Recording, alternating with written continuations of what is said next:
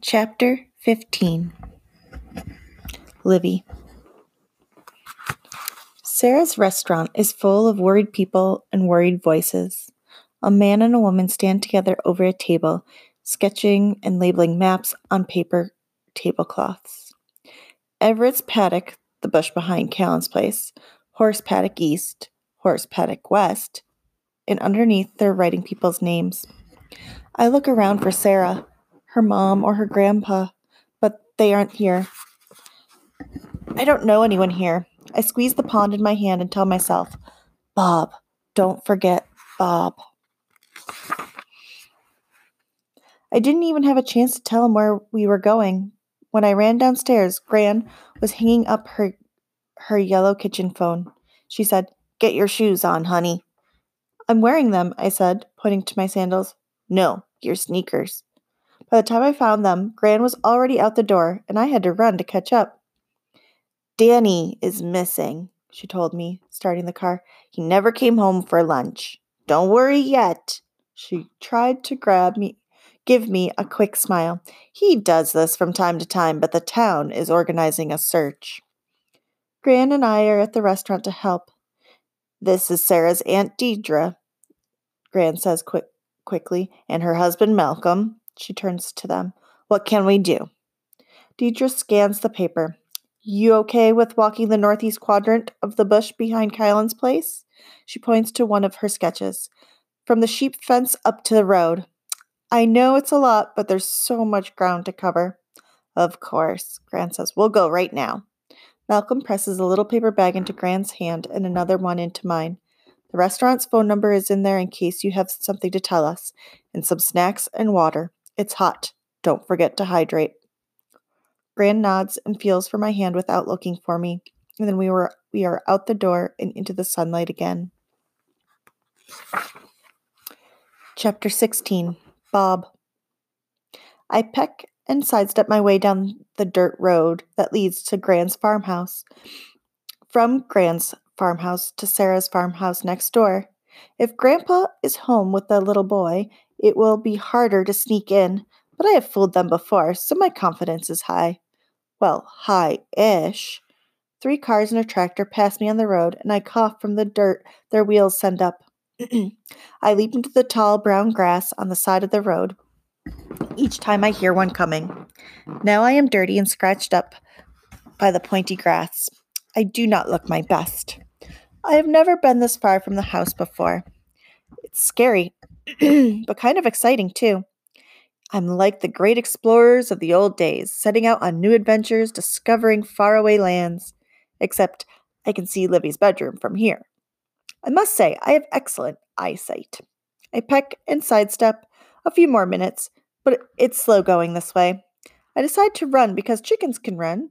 I am not even out of breath when I reach the farmhouse. Not to brag, it's just a fact. I am learning all sorts of things about myself on this journey already. The farmhouse is bigger than Gran's, but the wood is painted a lime green that I find a bit off-putting.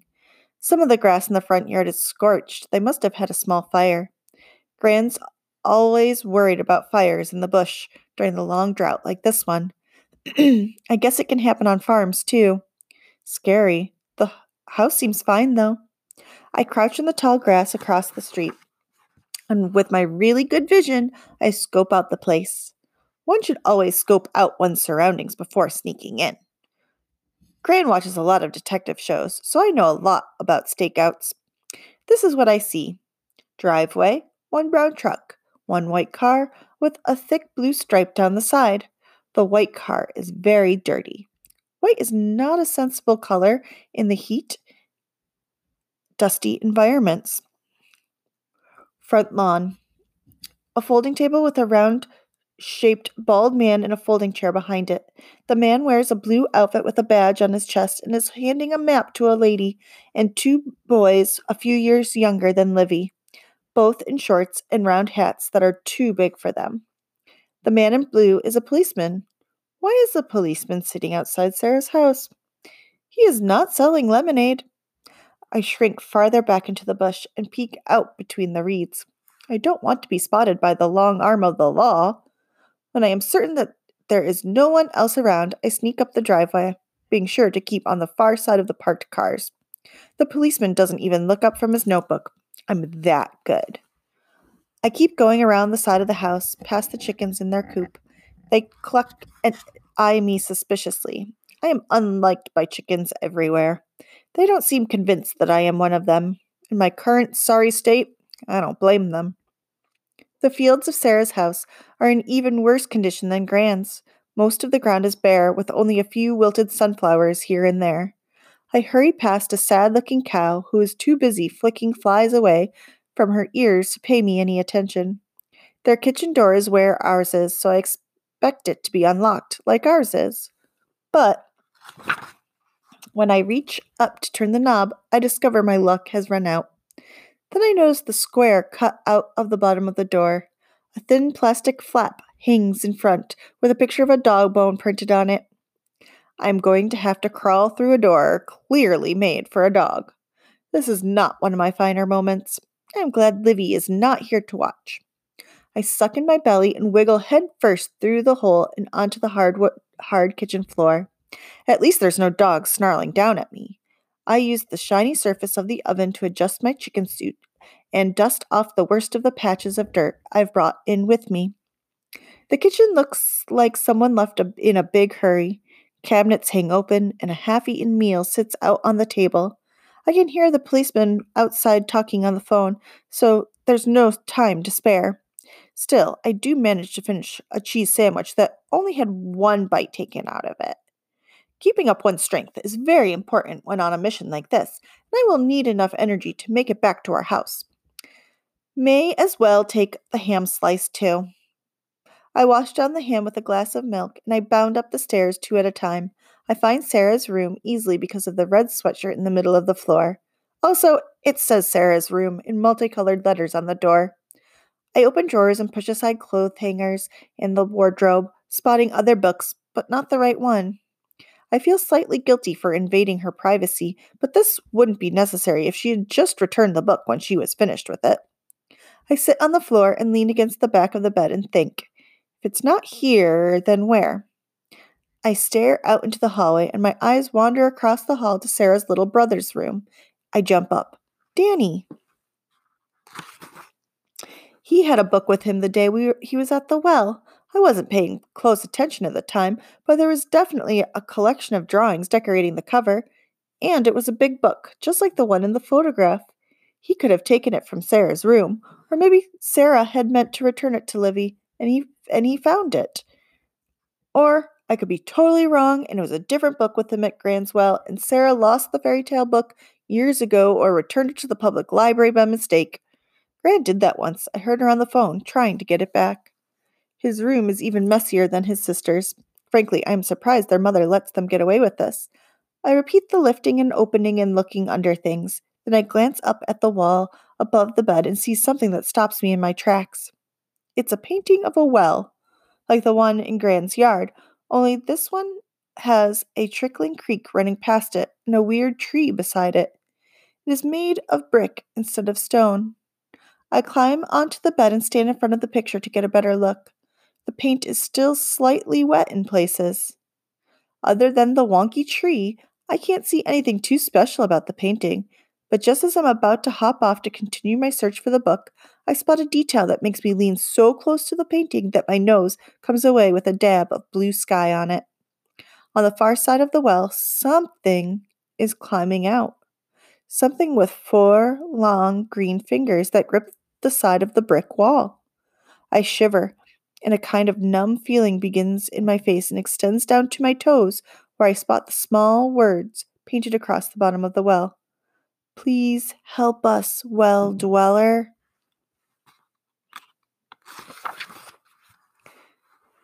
Chapter 17. Livy. Gran and I have a rule for the bush, which is what Australians call the woods.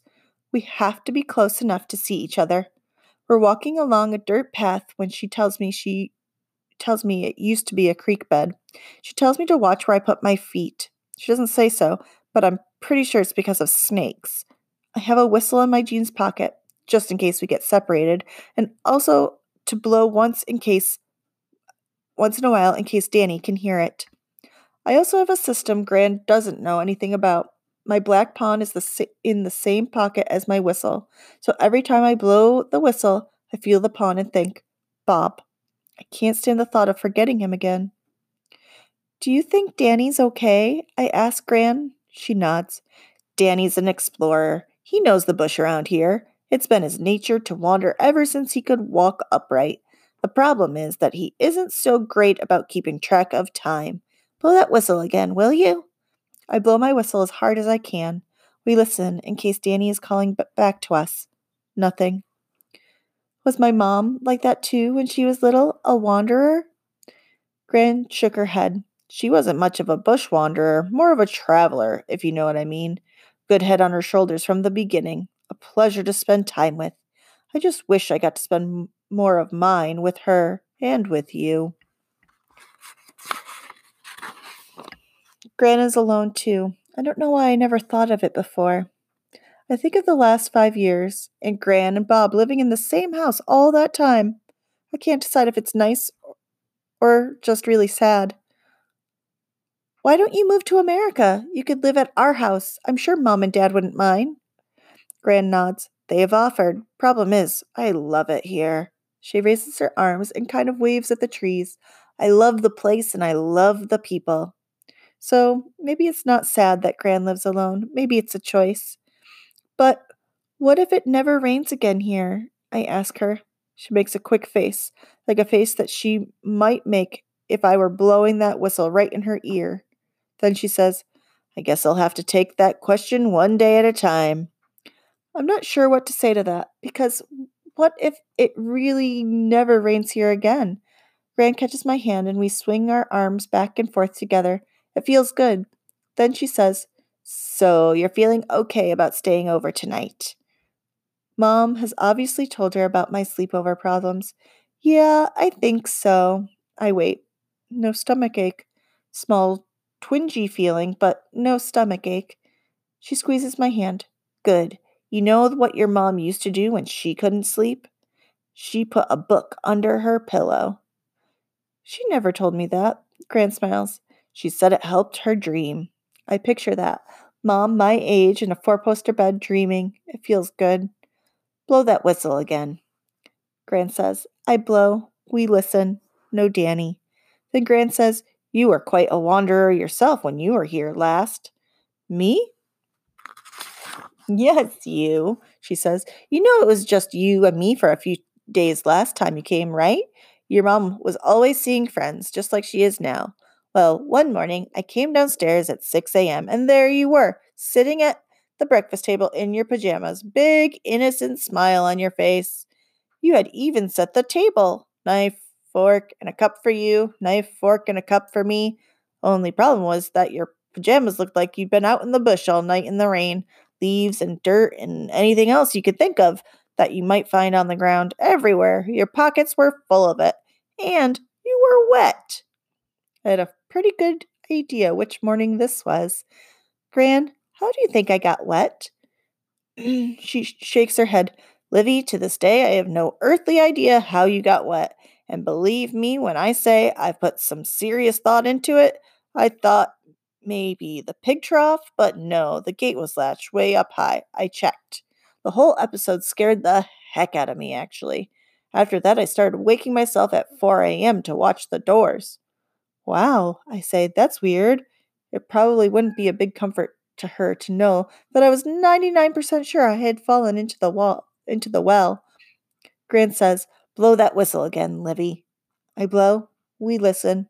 No Danny.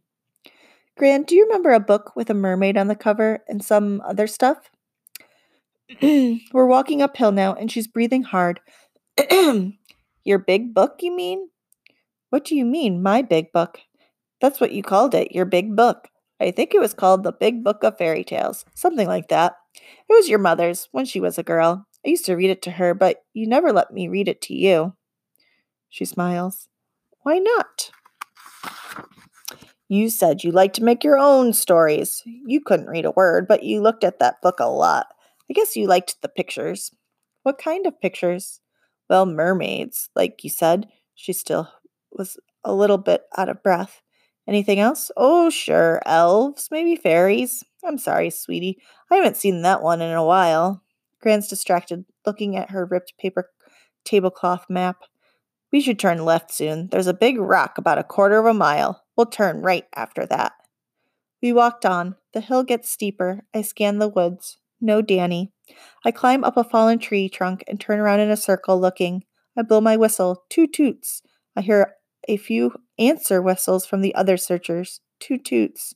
But no Danny. I'm about to climb down when I see a flash of orange. A very familiar shade of orange. Bob. I glance around. Where did he go? I squeeze my palm. Scan, turn, scan. Then I see it. One skinny green arm waving at me, semi-desperately. He's right beside a path, a little way ahead of us, but Gran is slowing down. Gran, let's keep going.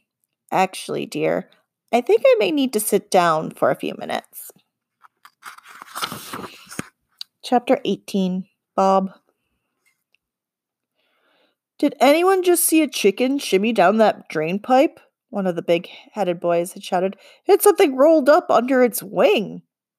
Maybe it's a wombat, his friend or brother had suggested. This was no wombat. The woman with them swatted them on the heads and said not to tell tales. It was epic. I wait for Livy to join me behind the tree. Wait till you hear what I've learned, I say when she finally arrives, huffing and puffing. She puts up a give me a minute finger. Then she takes out a whistle and blows hard into it twice. I put my hands over my ears. Ouch! Finely tuned sense of sound, remember? Sorry, I have to blow it every 2 minutes. We hear 2 more whistles blow. Close by, less painful. Livy smiles. That's Gran. She's resting. She twists around, like making sure we're alone, before asking, What are you doing here, Bob? After you left me without saying anything, even though you know I'm sensitive about that. I pause as she reaches out to pat me on the head, a gesture I choose to interpret as an apology. Then I continue.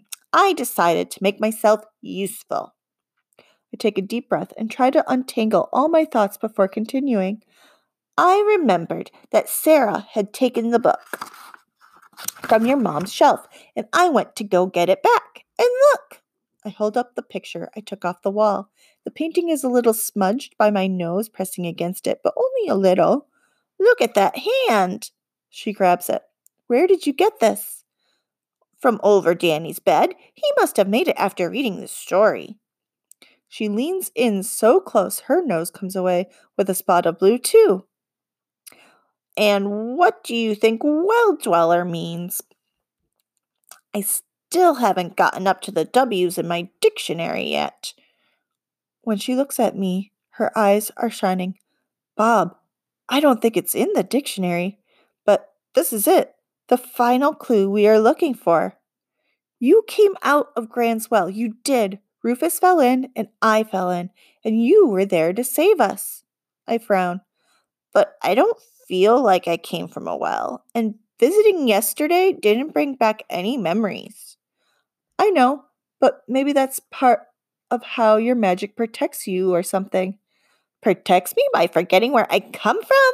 What kind of second-rate magic is that? It's not the best, Livy agrees. I bet the book would tell us more.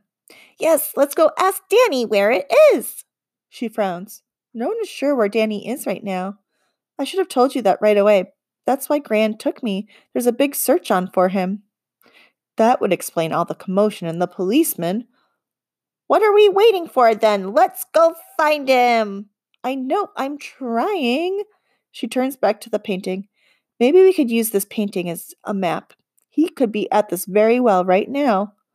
Look, there's a weird tree near it, like this. She holds out her arms and makes them all crooked and tilts her head. And there's a creek bed leading up to it, too, just like the one we're standing on. I look down. The dirt-filled creek is only about an inch or 2 lower than the ground on either side of it. We'd been using it as a path through the trees. Livy, if neither of us is past the tree on our way here, it has to be still up ahead. We take off running along the path. heading deeper and deeper into the bush. Livy continues blowing that awful whistle every 2 minutes, making me jump even though I know it's coming. Gran's responses are getting fainter as we get farther away. We'll have to find the well soon, or else go back before Gran gets too worried and people start searching for us. We step over broken twigs and bits of bark, and I'm glad my feet are thick. Seed pods keep cracking up and making us jump, thinking it's the sound of a fire starting. Finally, we stumble into a small clearing, and Livy grabs my arm and points. It's the weird tree. She's right, and behind the tree, almost completely hidden by its long, oddly shaped branches and surprisingly green leaves, is a large brick well. My heart thumps in anticipation.